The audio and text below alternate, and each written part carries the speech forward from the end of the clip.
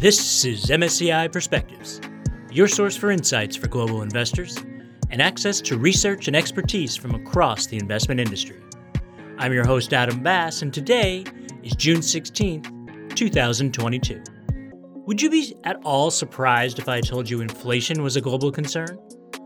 Probably not. We've all felt its pinch, and central banks around the world have taken action to address rising inflation, though with mixed results. That was going to be the topic of today's episode. Specifically, the European Central Bank doing an about-face and ending a negative interest rate policy that's been in place since June 2014. But on Wednesday, as we were recording, the ECB held an emergency meeting to address another side effect of inflation, rising bond spreads across the Eurozone. And that, coupled with the Fed's announcement that it was raising the Fed funds rate by 75 basis points, that's the highest in 30 years, well, that changed the focus of the episode somewhat. So I hope you'll bear with us for what turned out to be an interesting fire drill, but a fire drill nonetheless. So let's start with the ECB. What happened? Why are bond spreads important? And what does it mean for the ECB's interest rate normalization that it announced earlier this year? In fact, just a few weeks ago. For starters, let's turn to our first guest and friend of the pod. My name is Andy Sparks. I work in the MSCI Research Solutions Group with a particular focus on fixed income and multi-asset class solutions. The ECB has 19 different countries that they need to be very cognizant of. And they need to be particularly sensitive to how ECB policies may have a differential impact on different countries. And so the key word lately has been fragmentation. And as the markets have begun to anticipate scaling back of the ECB's asset purchase program, we've seen different markets react differently. So we've seen yields on Italian government bonds going up quite a bit more than on German government bonds. So, for example, since the beginning of February, the spread between those two countries has widened 110 basis points. And it's not isolated to just Italy. It's affecting other countries as well, including Spain, which has seen its government yields go up 70 basis points in the 10-year government bond sector versus German bonds. And so as the ECB scales back its bond purchases and tapers its programs, the market concern is that countries with a higher debt burden will face a disproportionate increase in yields, which in turn could make it even tougher for these countries to pay back debt.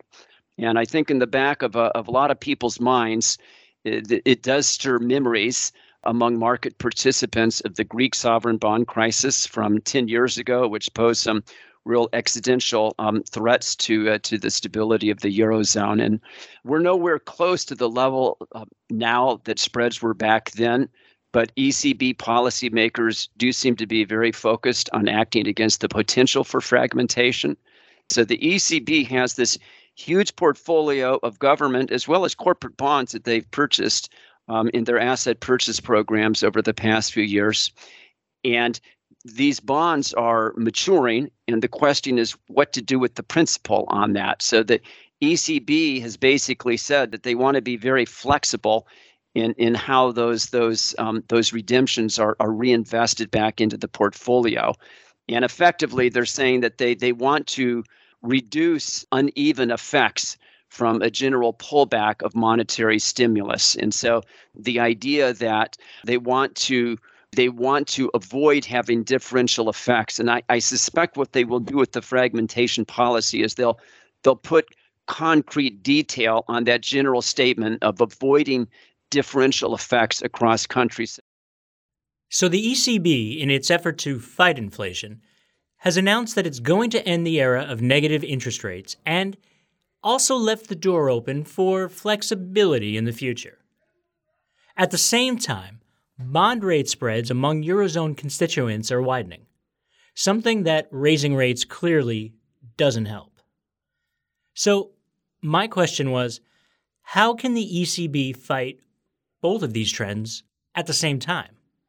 It's really tough because fundamentally, the ECB cannot control the debt level of countries. And that's sort of it's really from the core origin of the Eurozone itself. There were 19 distinct countries that are allowed to have different fiscal policies, but they have a common monetary policy, and reconciling those two different classes of policies is very difficult. And so there are and were rules about how large government deficits can be relative to GDP among members of the Eurozone. But these rules at times of market stress have been sometimes suspended. And so some might argue that the ECB is caught between a rock and a hard place here. I definitely don't want to be alarmist. I don't want to say this is going to be another sort of Greek crisis that we experienced 10 years ago. But I think there is a little bit of concern that a bad situation could worsen. During the Greek crisis, then head of the ECB, Mario Draghi, famously said that the central bank would do, quote, whatever it takes to keep the Eurozone intact. Just this week, a prominent member of the ECB's executive board said there is no limit to the support that the ECB will provide to the euro. And these anti-fragmentation tools might be an example of that. So the ECB is still very much saying that they are going to be very supportive. There's a fly in the ointment here, though. Things are different than they were 10 years ago, and that could affect what the ECB is actually able to do to help with today's crisis. If you roll back 10 years ago to the time of the Greek crisis, 10, 11 years ago, inflation in the Eurozone was very low. And so you might argue that the ECB had a lot of dry powder that they could deploy if needed, because they had the nice situation where, if anything, inflation was too low, below their 2% inflation target.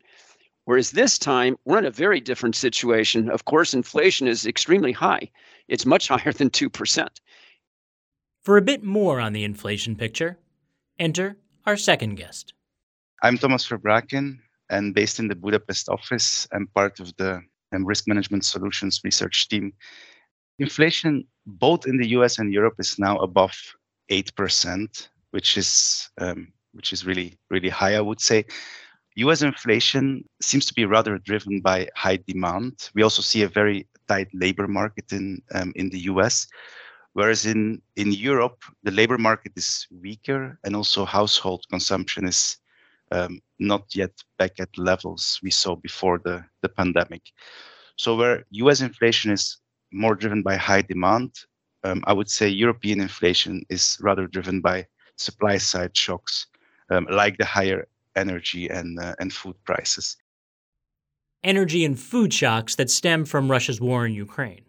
When you look in the Eurozone at the spread between headline inflation and core inflation, so when you take out energy and food, well, that spread is still high. So we see a spread of 4% between those two inflation numbers. But the question is, how much will these higher energy and food prices trickle to other segments of the economy? And then, of course, the question on everyone's mind is like, how will these higher prices, the high inflation, disruptions of the Russia-Ukraine war, how will they impact economic growth? Because there is the risk that these higher energy prices will trickle through to the other segments, like the services industry, for example. So these are all reasons to normalize monetary policy and go away from the loose monetary policy we've seen in the past decade. There are a lot of similarities between the Fed's challenge and the ECB's challenge. And now, just moving down a level, the practical realities is there are differences. And I'd say a lot of the lowered economic forecast we've seen for growth this year, of course, has been related to the Russian invasion of Ukraine and the spike up in energy prices. And The U.S. is a major energy producer. We're largely self-sufficient from an energy perspective, and that is not true for much of the Eurozone. And so the U.S. is not dependent on Russian energy imports. A lot of the Eurozone is. And so just from a growth perspective, that helps out the U.S. versus the Eurozone. And because of that, the U.S. may have greater ability to take aggressive action in reducing inflation than the Eurozone. And so the U.S. has already begun raising rates. The U.S. has already announced when they're going to not just when they're going to actually start allowing the balance sheet to contract. So that's happening in real time now. Whereas for the ECB, that has not yet happened. I would also add one other thing about the European version of quantitative easing compared to the U.S. version is that the European asset purchase programs have played a very major role in the European corporate bond market, the investment grade market in this case. So they're a very, very significant player, and that's been true for multiple years now.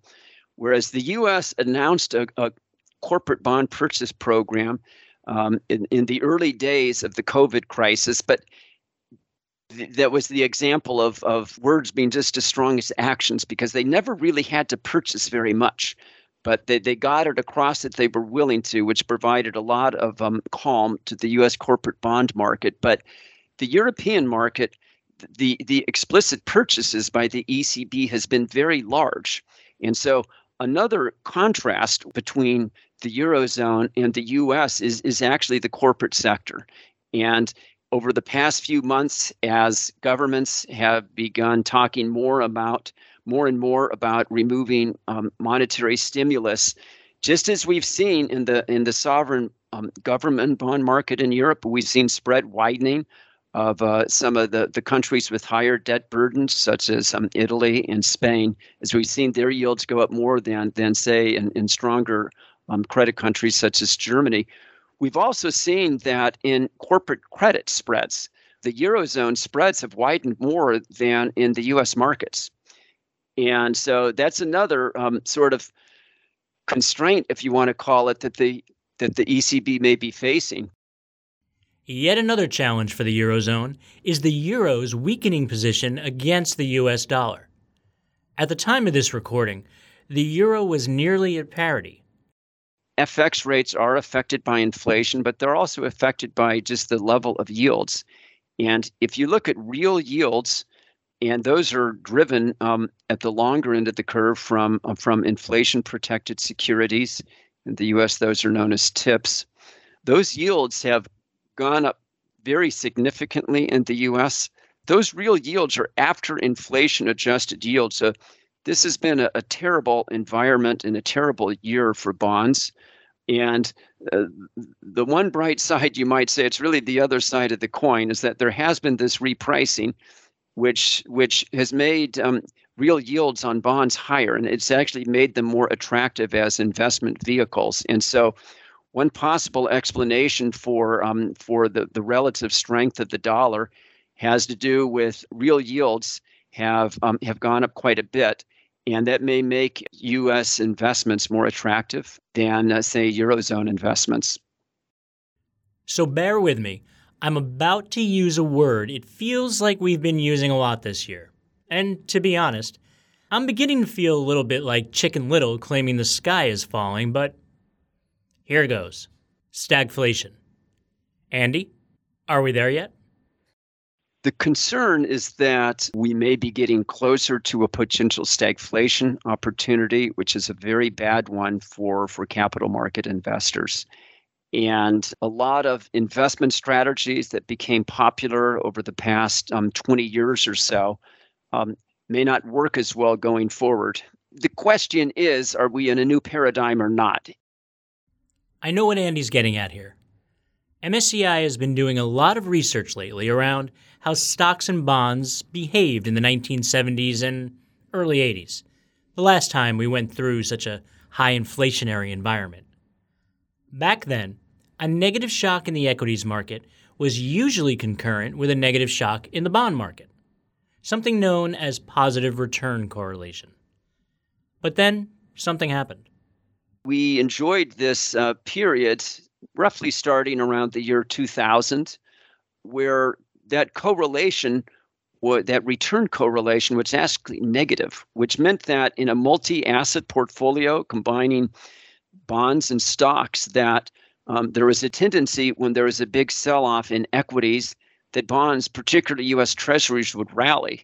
And so bonds began to develop more and more of a reputation as a diversifier, as an anchor in multi-asset portfolios. So it's the anchor that when the equity market was going through bad times and sailing through stormy waters, that the bond market would help stabilize portfolio returns. And I think there's a very big concern that with much higher inflation now, that bond equity correlation, that negative correlation, may be weakening and potentially even turning positive. So this is an example of how a change in a relationship like that could affect many strategies that have been popularized over the past 20 years, including strategies such as risk parity. The next logical question for investors, of course, is how do I manage through this? What are the options? That's where scenario analysis comes in. So, Thomas, take it away. Well, in times of this high uncertainty, it is important to be prepared for everything, right? You want to plan for the worst, you want to hope for the best. And scenario analysis is an instrument or tool that investors can really use to play out a variety of different outcomes and see how that would impact their portfolios. And I think in this environment where there's so many uncertainty about inflation, about growth, about the central bank policy, it's important to take into account that things can go different ways, and understand how that would impact your portfolios. We're having a couple of narratives in mind that we're working on, and they really make assumptions on the inflation outlook, on growth, and on central bank policy. And we always try to have a range from optimistic scenarios to more pessimistic scenarios. And the most optimistic is the soft landing, in which inflation would subside and economic growth can be strong. That's probably a scenario that not many people still believe in, especially in the Eurozone. We have a scenario where we have sustained inflationary pressure, but the ECB is reluctant to very decisively hike rates, so the pace is not fast enough. The monetary tightening is not fast enough, and they might, not do that because of fears for slowing growth. So that's one scenario which focuses more on the high inflationary environment. Then we have one scenario where we're focusing on slowing growth, and that's a scenario where the ECB actually acts quite decisively, hikes rates pretty aggressively, really can put a stop to the high inflation, but causes a short-term recession in the Eurozone. And then the last scenario, that's the one you often hear about, is the stagflation scenario, where we do combine that high inflationary environment with the weaker growth outlook, and that's of course a scenario that's rather pessimistic, and that I think many market participants or many investors want to avoid. Can you give us a peek into some of the results, some of the implications for markets under these four scenarios?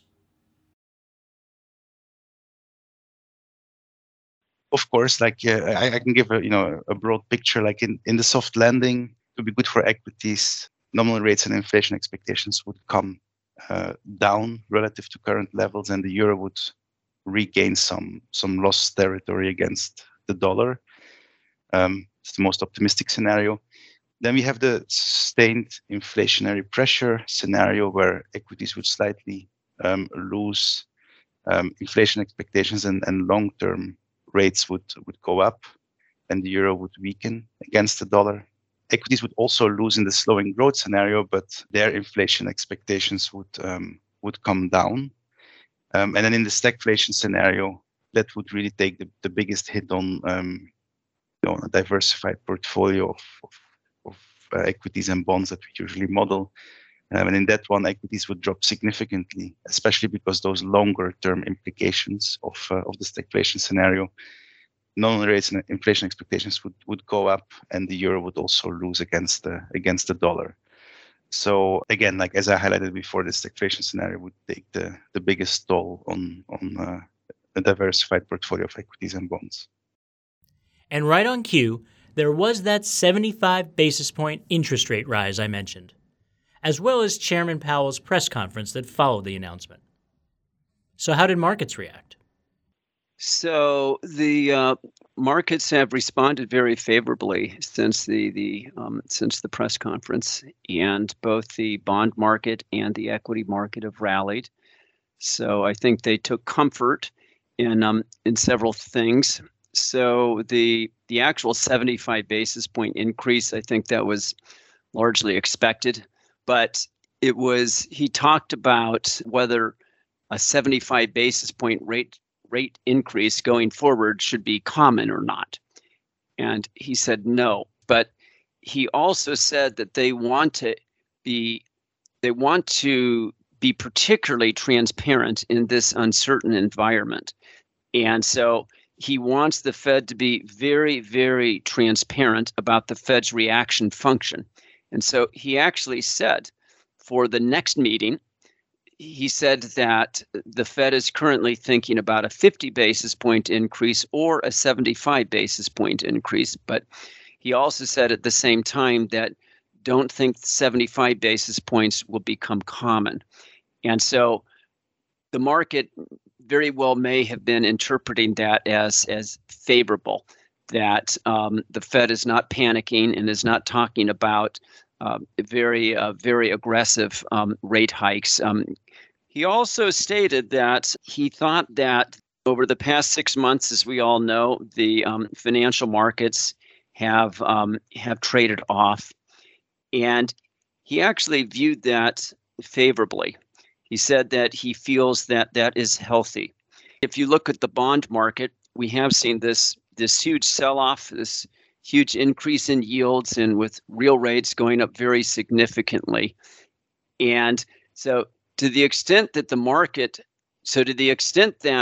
the Fed believes that sell-off was partly what they were driving at, it may mean that some market participants may interpret that as further sell-offs may be less likely. So I actually think the market may have responded positively to that statement as well, that the Fed feels that the general tightening of financial conditions has been healthy. What about going forward? What are the indicators the Fed will be watching? Chairman Powell and the Fed are looking very closely at data right now. The Fed has lots of models, but he really emphasized they are going to be looking extremely closely at inflation data, actual realized inflation data. And he talked about what may have been some of the factors that had driven rates to extremely low levels over the past 20 years. And he talked about demographics, sort of an aging population. He talked about globalization, and he also talked about technology. So I think in his mind, all of these factors sort of help to push rates lower. And now we have, so it's debatable going forward how strong of a role they will play. But you also have a new set of factors. So he definitely called out the invasion, in the Ukraine Russia war. He called out COVID lockdowns. He called out generally higher energy prices, and so these are some of the battling things. So I think in his mind that the latter set of variables, let's call supply shocks, and he sort of posed the question: do we think those are going to be long-term or short-term? Previously, those types of things tended to be short-term.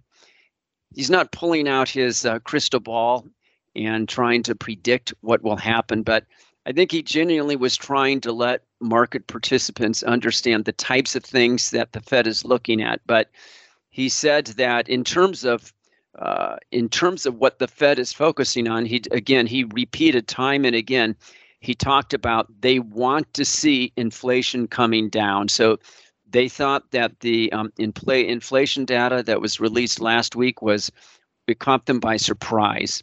And they're trying to understand why they were caught by surprise.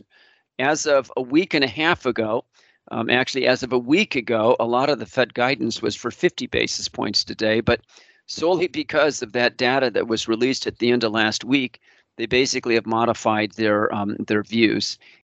One of the statements that stood out to me was him specifically saying, we're not going to be model driven. And I hadn't realized it at the time, but now listening to you, I'm wondering, is the driver behind that, could that be some of this humbling that's going on with the Fed that you mentioned?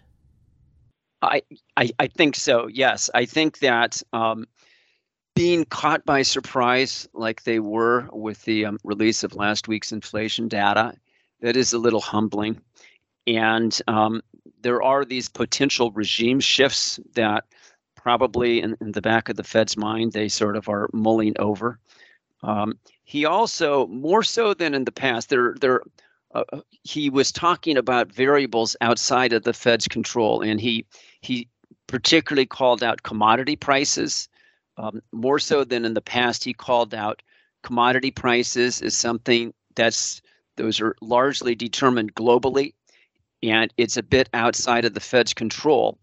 And so at the last press conference he had in March, he was talking about, he seemed more certain that the focusing on monetary policy could achieve the goal of lowering inflation and effectively engineering a soft landing.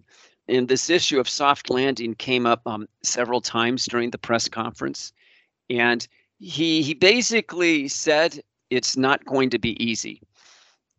And also last press conference in March, he talked about potential positive labor market supply trends. So he talked about the labor force participation rate maybe going up, which would help labor supply. It would help growth, but it would also keep wages low and therefore inflation a little on the lower side. But he didn't mention that this time around. So my general takeaway is that he, just reading between the lines, perhaps I think it's quite possible he's thinking a soft landing is harder to achieve than the last time he met the press.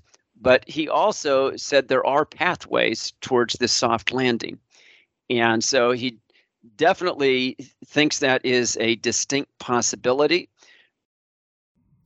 At this point, you may be asking yourself, wait a second, weren't we talking about Europe? And we were, you're right. We're about to head back there, though, to be fair, we won't really be leaving the Fed too far behind. As I asked Andy, how might this 75 basis point move affect what the ECB does next? These central bankers pay a lot of attention to each other. And by being more aggressive like that, it gives the ECB perhaps a little more cover, if you want to call it that, for pursuing a little more of an aggressive monetary policy. In general, the ECB's monetary policy, they've not been as aggressive as the Fed has been over the past few months, not even really close, because they do have 19 different economies, and some have much softer economies than others. Some have a much higher debt burden level. And by enacting stricter monetary policy, by pulling back and reducing asset purchases, that has the potential to affect different countries in different ways. That's all for this week. Our thanks to Andy, Thomas, and to all of you not only for listening, but for sticking with us as this story of ours took shape in what was pretty much real time. Next up on Perspectives, how does a company or an investor go about determining their carbon footprint? Now, this is an important question because before you can figure out where you're going, you have to figure out where you are. Consider that your deep thought for the day. Until then, I'm your host, Adam Bass, and this is MSCI Perspectives. Stay safe, everyone.